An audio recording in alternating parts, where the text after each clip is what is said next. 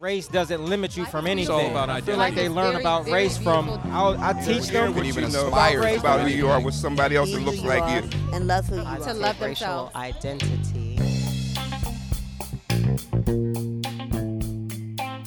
This is In My Skin, a podcast about race and childhood.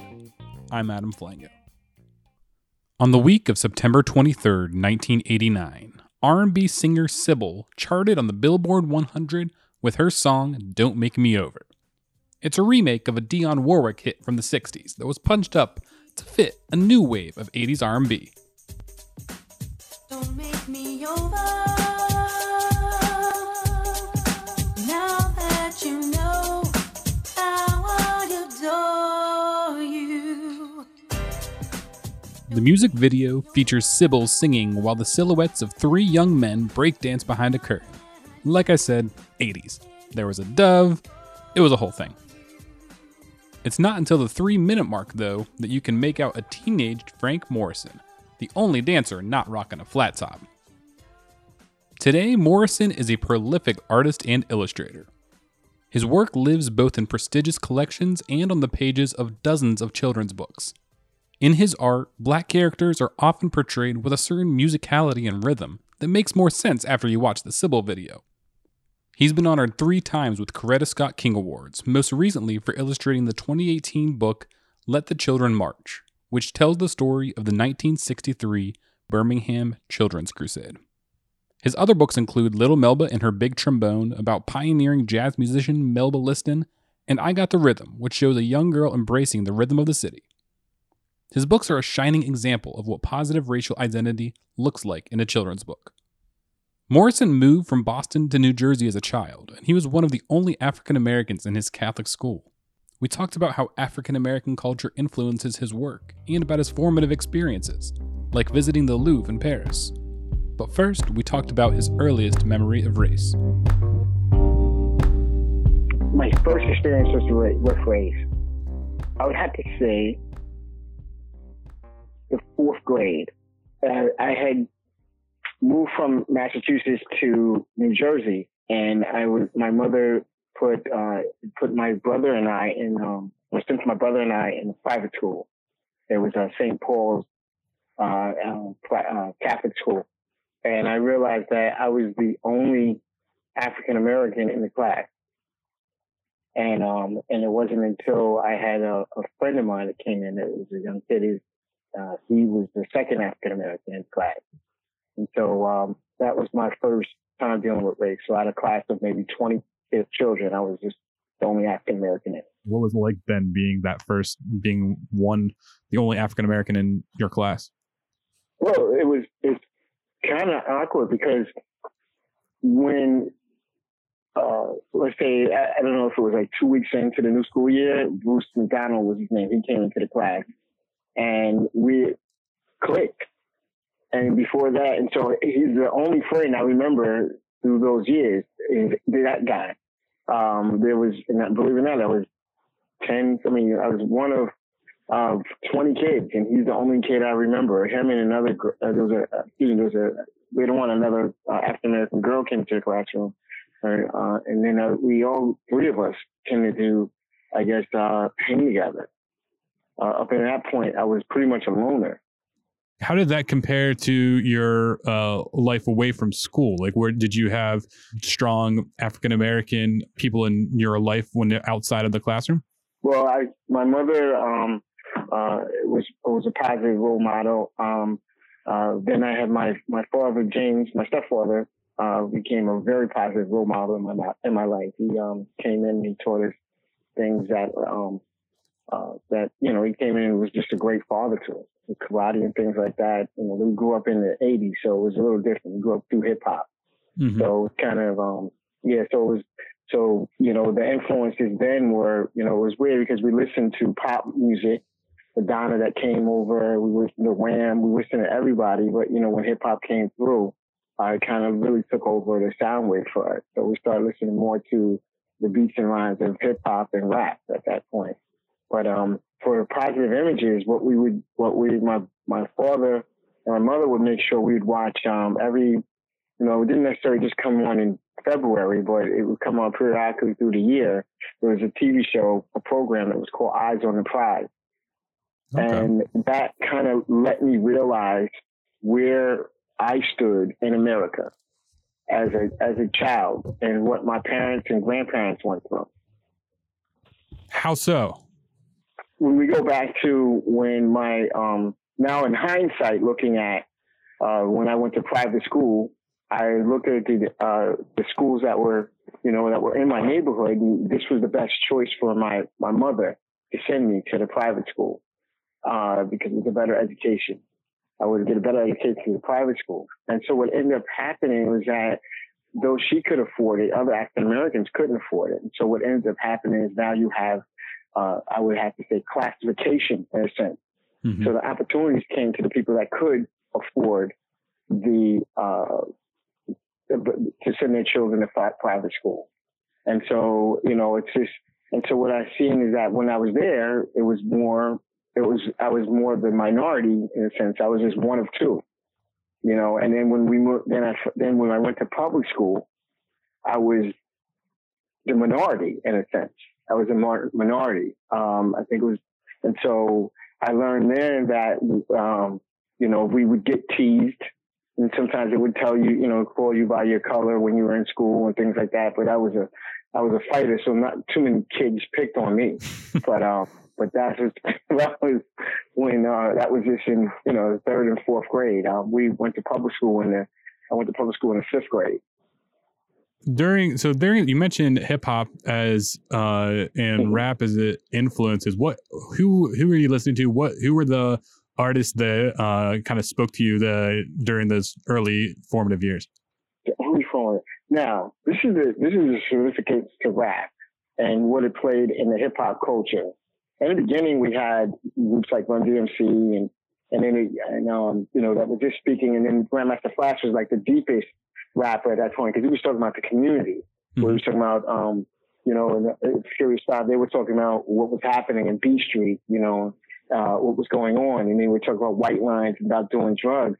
And so it was like a public announcement that was going out over the airwaves that we could hear. I was just looking at something on the Warriors, the movie The Warriors, and it was like they would put these codes out there for the public.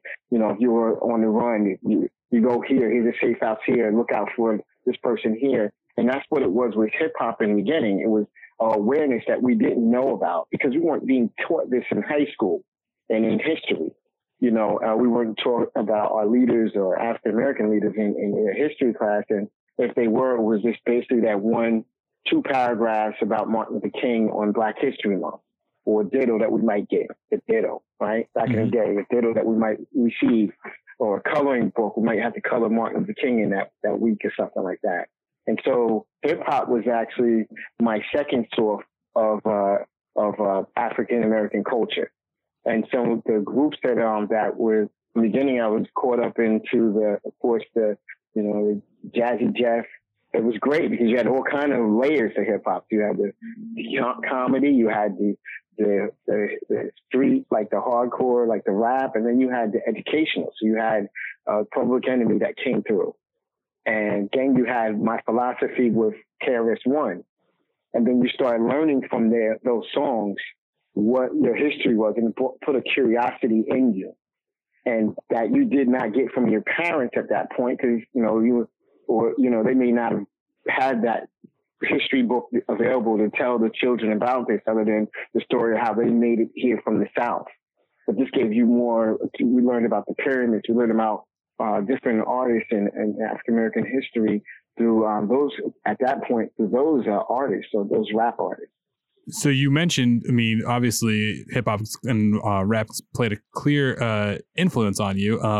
And those, I feel hip-hop's like one of the true great, purely American art forms. And I think, and then you went on to get into graffiti art as well as breakdancing, both two other great forms of art pioneered by African Americans. So how important was having these African American traditions as something as part of your childhood?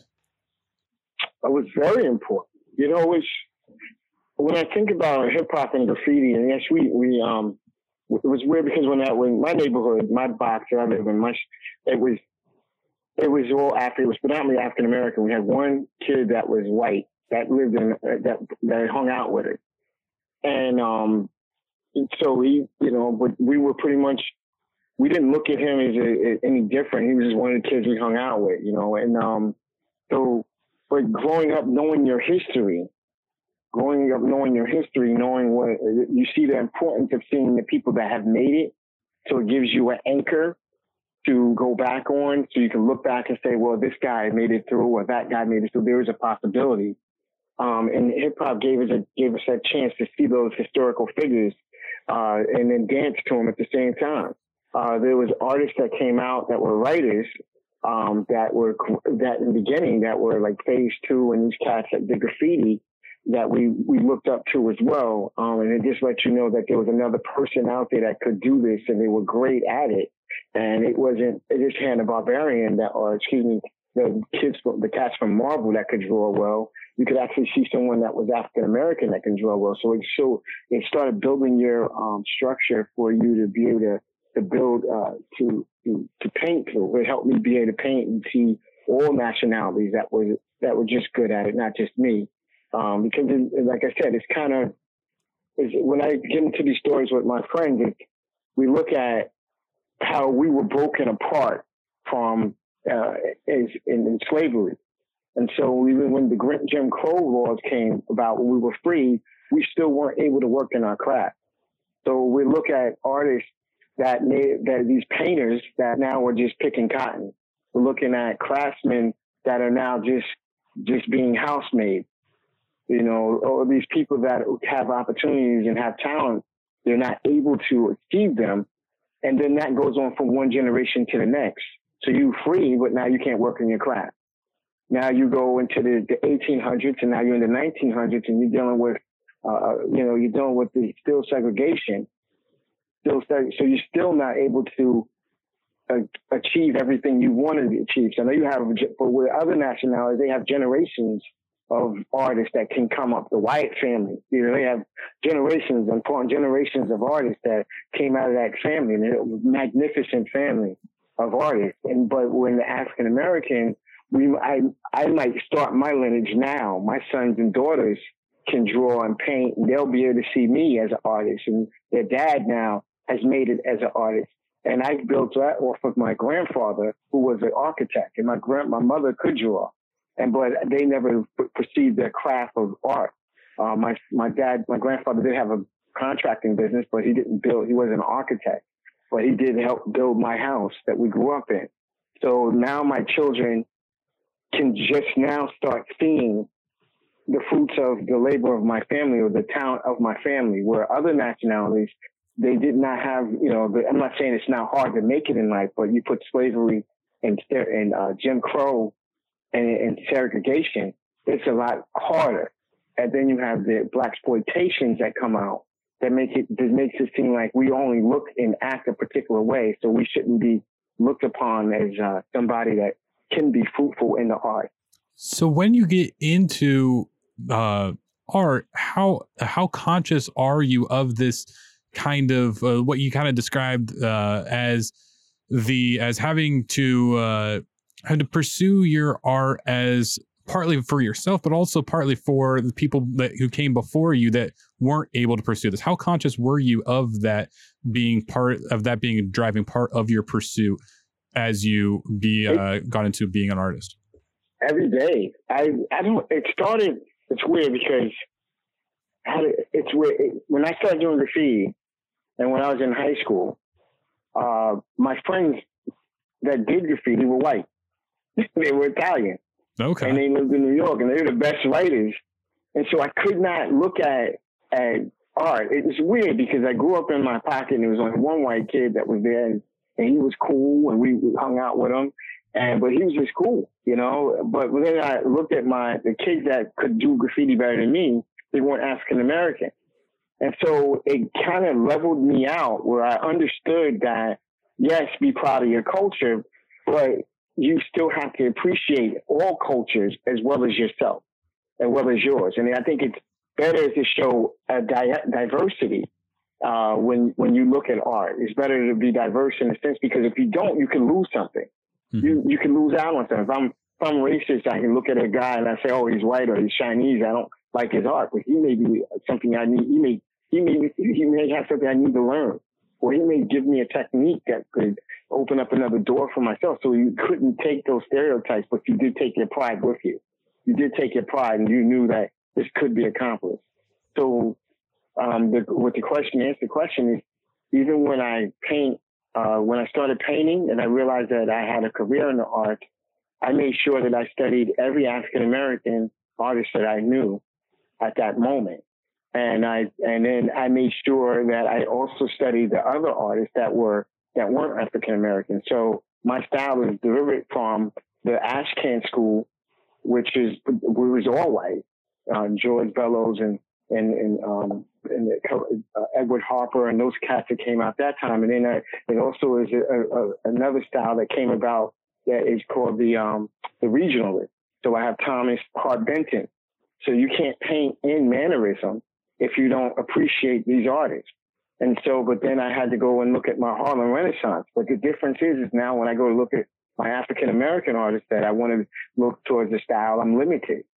There's a limited vocabulary or limited library about what artists were at that time, where, it just seems like a WPA art, when WPA came about, everybody was accepted, but there was very few. There was only like a handful of African-Americans that was accepted to paint these murals. But I did study them as well. And I took all that and that helped me develop the style that I'm in now.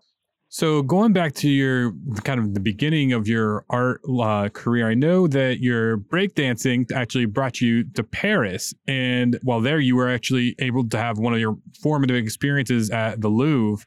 So I'm wondering if you could describe what that experience at the Louvre was like and how that impacted you. Before I was able to throw off names like Tom Benton and Titian, these artists, I don't think I could tell you it was Lee. I could tell you Q. I could tell you a lot of the writers from around my way. I was heavily influenced by graffiti at that point, and that's all I really concerned myself with. I had a horrible experience when I was in the 4th grade. It was probably the 5th grade where I went ahead of the class and I decided that I was going to go, and we were doing a project on perspective. And I went ahead of the class and drew the trees. I drew the cars. I drew everything. And the teacher told me when I brought it in the next day that she gave me like a C on it. She said, you didn't follow instructions. You were only supposed to draw the building. And from that day forward, I never really wanted to paint. I had no interest in fine art or art classes. So that was just something I did when I was home. I would just do graffiti I substituted art classes for graffiti and drawing caricatures and smurfs around letters. And that's something I did. And I didn't really find an interest in art again until I was in high school. And it wasn't until that time I was in high school that I had my second African-American teacher, and her name was Mrs. Moore. And at that time I stopped breakdancing and started club dancing, and we ended up dancing for a lady named Sybil, and that's how we ended up going on tour, and we found out we were going to go to Paris.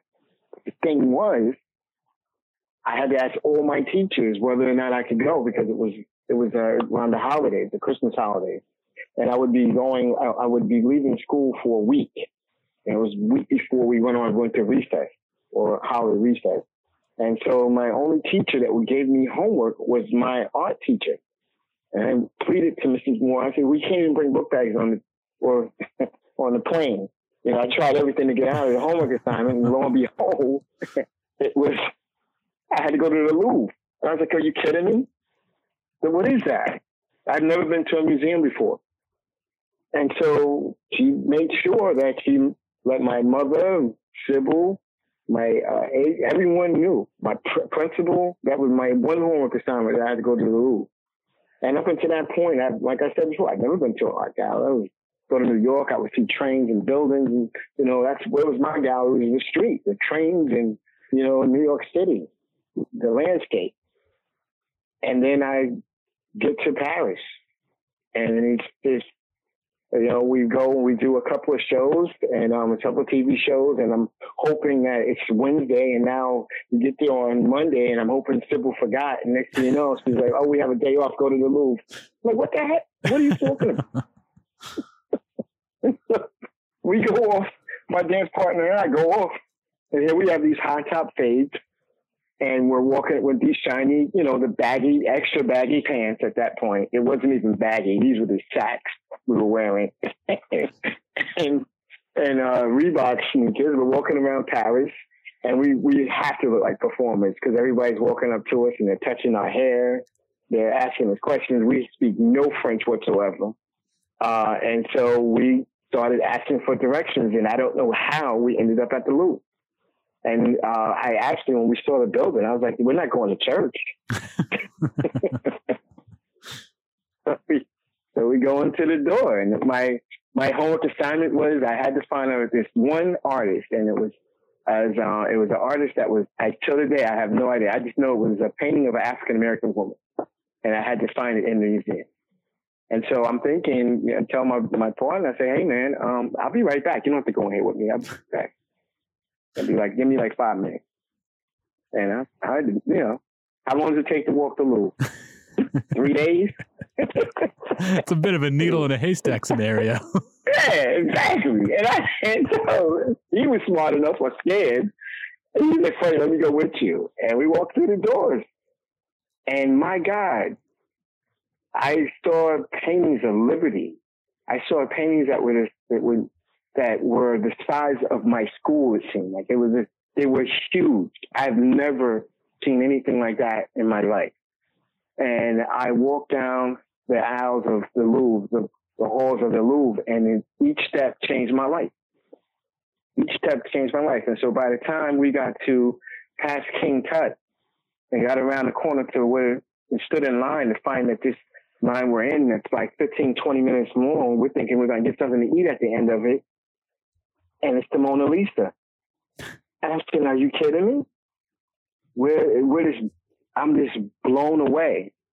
And so at the end of that experience, for some reason, I found it was Charles Schwartz was in there. I don't know how Peanuts got in there. I don't know.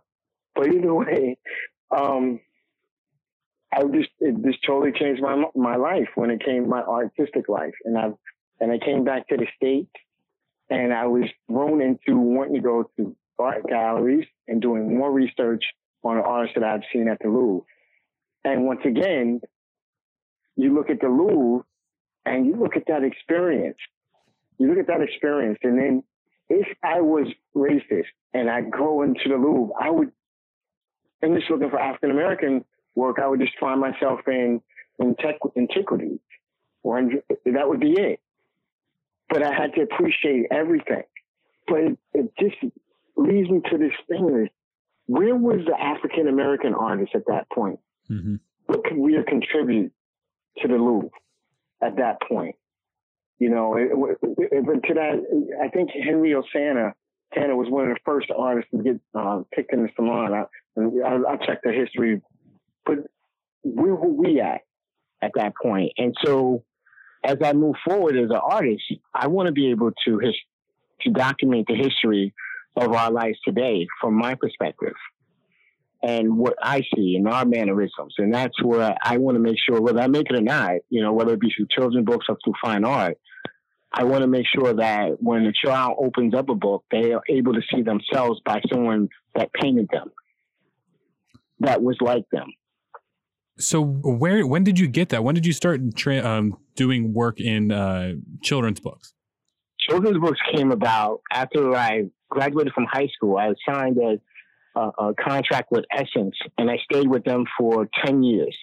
And I was doing lithographs with Essence, and I was like, 8 out of 10 years, I was their number one seller. And then these artists came through that I knew of. Brian Collier, he came through, and then this other guy came through. His name was Kadir Nelson. Mm-hmm. These two artists came through, and they were different because one did collage and one did this totally fine, this really clean mannerism work. And so I was very, so I was friends with those guys, and they left out of the blue. They left, and they went into the picture book world. And I said, okay, wow. And I picked up, at that time I was married and I had my children. So I started reading picture books to my children and I came across their works. And I said, okay, we bought them and started reading them to my children. And I said, well, no, it'd be nice if I did a picture book. And so I went out and I thought I could get a picture book deal. I said, honey, I'll be right back. I took off of work. I was at J.J. King. I was working on Wall Street. I said, I'm going to take off and go get a picture book deal. And I went to every publishing house.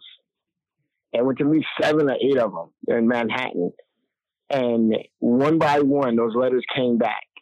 No, never. All these rejection letters came back.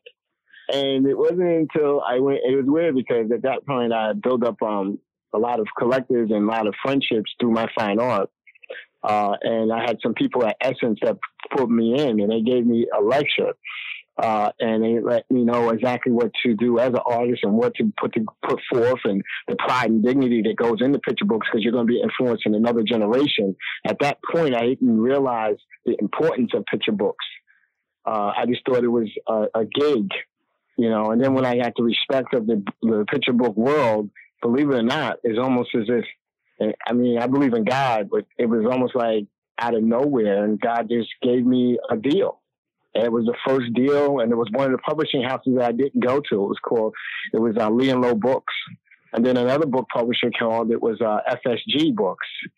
And they both called, those were the 2 publishing houses I didn't go to. And I asked them, how'd y'all know about me? They just said, we found you on the internet. And those were my first 2, that was my first deals. And my first picture book won the Coretta Scott King Award. That's a good way to start. Yeah. So when you think back to your own childhood, were there books or aside from, I know we talked about some of the musical and TV influences, but were there any books that you saw that maybe had characters that looked like you or were written by people that you looked like you were share or reflected your own life experience that you remember? No. My first time seeing African American in illustration was through Nicolas Cage in Marvel. We didn't have Edgar Jack Keats at that point. My mom didn't have those books for us, so I didn't grow up. I do remember seeing Snow Day, but the one that stands out the most was Nicolas Cage. Yeah. So when you're creating art, then like whether is there a difference whenever you think about the audience of who you're creating art for, whether it's a fine art piece, whether going back to your graffiti days, going back to or a children's book, like how does the potential audience, does that affect how you produce the kind of art that you produce? Yeah. When I illustrate picture books, I make sure that I have them as diverse as possible. That's what I do. I can't sit here and complain about not seeing myself and I'm not including everyone. And so I want to make sure that every child, when you go into that classroom, they can see themselves in the book. That it's not, someone on the side or, they're a part of the main characters. I'm doing a book now. It's about a child going back to school. And the first day of school, and I made sure that classroom has everyone in it so we can all sit there and enjoy the book. I look at cartoons now and it just gets so irritating not seeing African Americans or any other nationality other than white in these cartoons. And my child watches these things and they're cheering, but there's no one there that they can literally look up to other than some other nationality, which I think is very unfair. It's I think it's very unfair. It's just, we live in America. There's a melting pot. We should represent everybody. And so when I paint, I make sure I include everyone. And then when I'm painting if I'm doing editorial work, I try to make that proud African American and I put them on that cover, because what happens then is now other African Americans can see themselves and see that is achievable. See that they too are important. So I think it's very important for myself to be able to reflect images of African Americans as much as possible in places that they never would have been before. But my art is able to open up that door and put it there. Because now when that child opens up that book or sees that cover of that magazine or looks in that history book, they can be just as amazed as I was when I went to the doors of the Louvre and then see themselves as well and see somebody that painted and that was their color or came from where they came from. I've noticed that diversity in looking through your books, and it's a diversity because I think that there's some books that depict African American characters, some children's books, but that might have kind of everybody has the same kind of brown skin tone in the book. There's a great image at the end of Quickest Kid in Clarksville, where there's four girls with their arms wrapped around each other. And I just was looking at that image and it was like, there's all four of these girls have four different kind of skin tones. And maybe it's a little different here, a little bit different there. But I guess it seems like that's a very intentional choice on your part to kind of make it so that not only are different people look, but different skin tones within the African-American community are also represented. Yeah, you have to. There's no universal character of a black kid. We're all different. We all, and so I try to represent everything. When you look in a book, you can appreciate seeing yourself.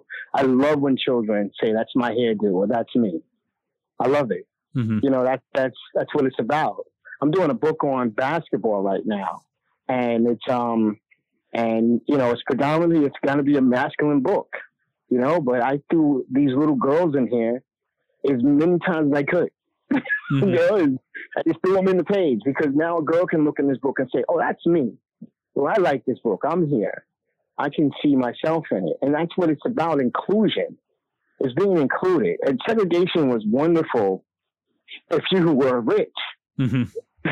You know, it was wonderful if you were rich. And at that point, I mean, you could run it. You can do everything you want. You could be anything you want. And then you could just say that pocket of people that don't have the same opportunities, I'll never have to worry about them competing.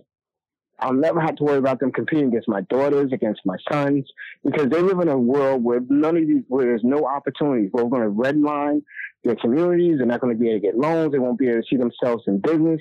They won't be able to open up any banks. Won't be able to do anything. They'll just be able to, we'll basically put our stores that we want them to have, the liquor stores, the Chinese stores. We'll give them the high blood pressure. We'll give them the alcohol. We'll put the drugs in the community and let them thrive. While I'll send my kids to great schools and they can graduate and they can be anything they want. And so what ends up happening is when I see that as an artist, I'm trying to let these children know, and I'm not the most prolific. I mean, when I talk, I didn't graduate from Yale or anything like that. So I do have friends that have graduated from prestigious colleges. But my part is that I need to speak to the children that may not get that opportunity, or they may be in bad areas, to let them see that, like, I go out to these school visits and I'm in the worst neighborhoods ever.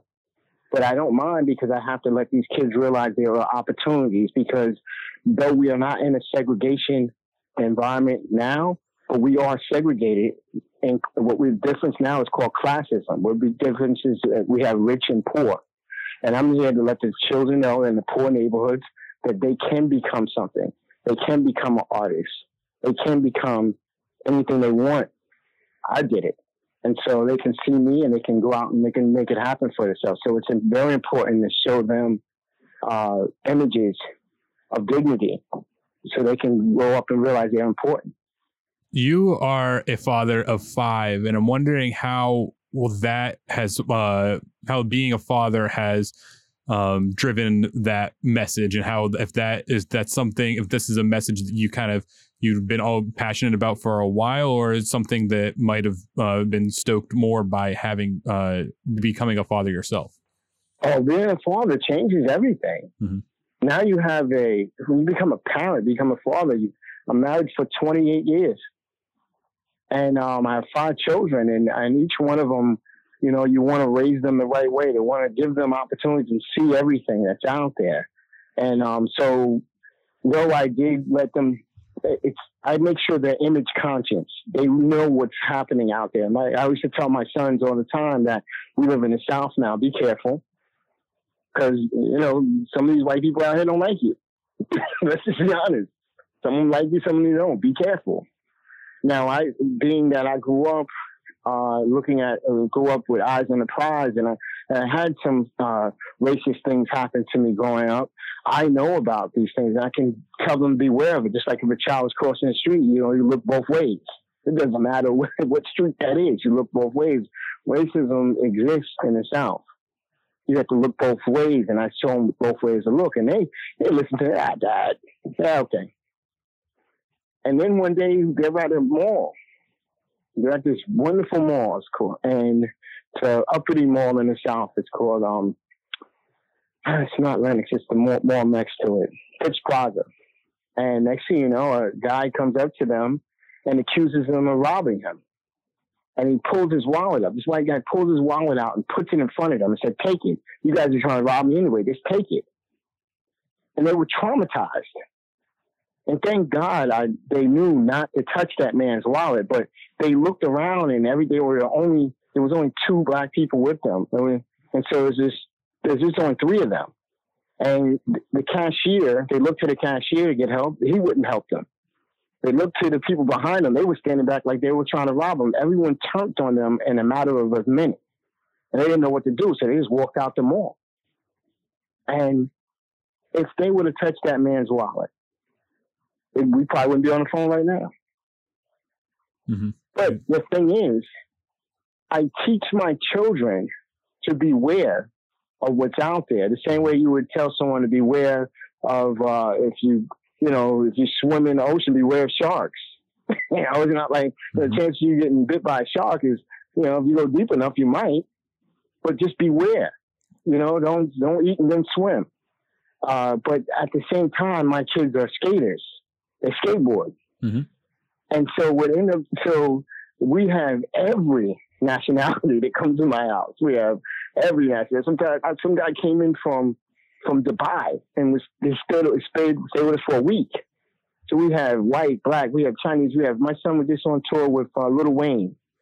And the skating community is diverse. There's no one nationality that dominates it. It's actually, there's not as many African Americans skating, but my kids were able to, just like how I did through the arts, show a community that did not have, that there was another option out there other than hanging on the corner or playing basketball or being bad. If you do have the energy and you can skate, there's skate parks, so you can get away from that.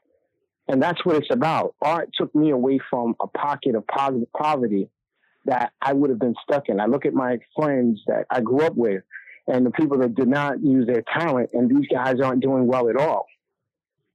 And if it wasn't for art, I wouldn't be able to, I don't know where I would be at. The kids that I hung around with weren't doing the nicest things. They were bad. And so it wasn't until I found art and I realized that there's a bigger picture. It changed me. And so that's what I want my children to do. And that's what they go out and they're best friends with everybody. It's no one particular race. We don't look at race. We look at friendships for who they are. Because we realize that if you think small-minded like that in America, you'll be lost. Can you, just going back to the actual process of the illustration, can you walk me through how you determine, for instance, the different skin tones of children, or how you determine hairstyles, or what actions or what things are going to look? How do you determine that in a given book? Oh gosh, well, it depends on I just make sure I include everyone. Mm-hmm. I just include everyone. So I have tons of sketches and images that I go through when I'm building a character. I do realize that most African-American children have these little power puffs, which actually, so I paint them with their little puffs and their hair and natural. So I paint really natural hair because I know that in the African-American community, that's a sign of strength. And so you're natural, so it's a natural beauty. They have their nice strength in their hair. So I paint that a lot to be proud of that because, everybody didn't have long, wavy hair. So I make sure I put these little Afro puffs on these little girls so it can be a universal image. But I just make sure I paint what's current. I'm working on a project now where I have to draw caricatures for something, but I have to go out and look at everything. So I look at what's current and what's really happening at that time. And then I make sure I'm true to that date that I'm working at. So I want to just get you out of here on this. I'm wondering how the what the satisfaction is for you as an artist. Like how does it different creating art for a children's book versus graffiti art versus fine art that you might hang in a gallery? Like what is that? How does that exercise different kind of? There's a difference. Okay. There's a difference. When I paint for children's books, I want to paint. I'm a graffiti artist. I'm a fine artist, and I'm an illustrator. I'm all of that. And I want to make sure that I reach a graffiti artist when I illustrate my picture books. I want to reach the children that could be fine artists. And I want to reach the children that want to do illustration and let them see all three of them encompassing what I do. Then I also want to make sure when I put graffiti in my books that other writers realize there's other opportunities out there for them through illustration or through the arts. And so if they see me doing it, now they can see themselves doing it. Because a lot of times writers only deal with letters, but these guys that could be doing fonts for companies and corporations. These guys could be working, some of these guys are colorists that could be doing color schemes for movies. Let them see that there's opportunities in the art. So everything I paint for the illustration is a beacon for that child to see that this is an opportunity. This is a chance. This guy does graffiti, but yet he still can do this fine art. He can still paint me exactly the way I look. He can make me manneristic. He can do everything. So that's what I look at when it comes to, and then I make sure that it's diverse with a touch of diversity in there too. So we can make sure it's not just singling out one nationality. We all can do this. Let's all get in there because we don't know where that talent might come from. We don't know who's going to influence us. You know, so, but then with my fine art is different. My fine art, I'm on a mission and I paint for sport. And I feel as though African Americans and art, that's really like it has never been desegregated. That's how I see it. When I go to museums and I go inside these museums, I rarely, you get a chance every once in a while, every 40 or 50 paintings, you might see one African American. Even at the High Museum, you know, you don't see as many African Americans in it. And so when I look at museums and I see what I do, and I try to paint so I can get into those museums, so I can make a difference, or at least influence another artist to realize that we can actually be in those doors. So all of us can be appreciated in art history.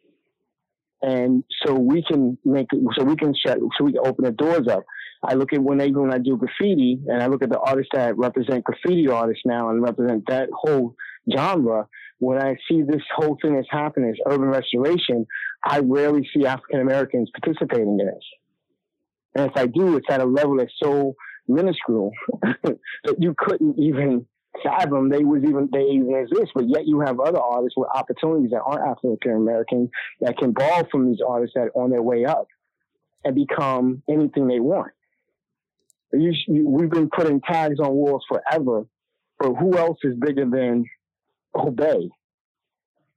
You know, Shepard Fairey. Where's the counterpart to that as an African American? And so I see, you know, we have a guy that came up just following through these guys, and his name is Brainwash. And who else is comparable to Brainwash on that level? What are the artists? If I want to say, okay, if I'm teaching my sons about art history, current art history right now, and I take them and I show them African American artists at this point in time, in this period, and with this style and this style, and I go up to 2015 or 2019, and I want to show them artists that has established in the fine art movement of all nationalities, who else can compare? I think it's sad that the people that originated this style were kids that came out of poverty that could not afford to go. And this is what they had to do. This is what they did to create. And now it's taken off in 2020 and in 2000.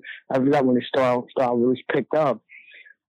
But I'm sure it's been going on for over 10 years now. And then there's very little African Americans, if any, that are on the same level as the rest of these artists. And so that's my mission.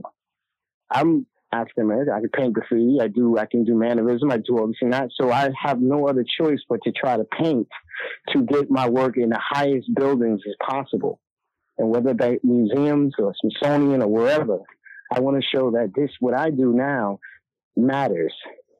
How I see life and art matters, and it should be documented through museums. All right, Frank, thank you so much for talking to me today and for providing so much diversity and so many different perspectives into your work, especially for the work we do here with Pride with children. Thank you, man. You can find a selection of Frank's books on our website, racepride.pitt.edu, and anywhere children's books are sold. You can follow Frank on social media at Frank Morrison. In My Skin is a production of the University of Pittsburgh Pride Program, which stands for Positive Racial Identity Development in Early Education. Pride is part of Pitt's Office of Child Development. This episode was produced by myself, Adam Flango, as well as Pride Director Aisha White and Director of Engagement Medina Jackson. Music for this episode is by Blue Dot Sessions, and of course, Sybil. Make sure to subscribe to In My Skin on Apple Podcasts, Spotify, or wherever you get your podcasts, and give us a rating while you're there. We'll have new episodes coming every Thursday, and you can find every episode at racepride.pitt.edu.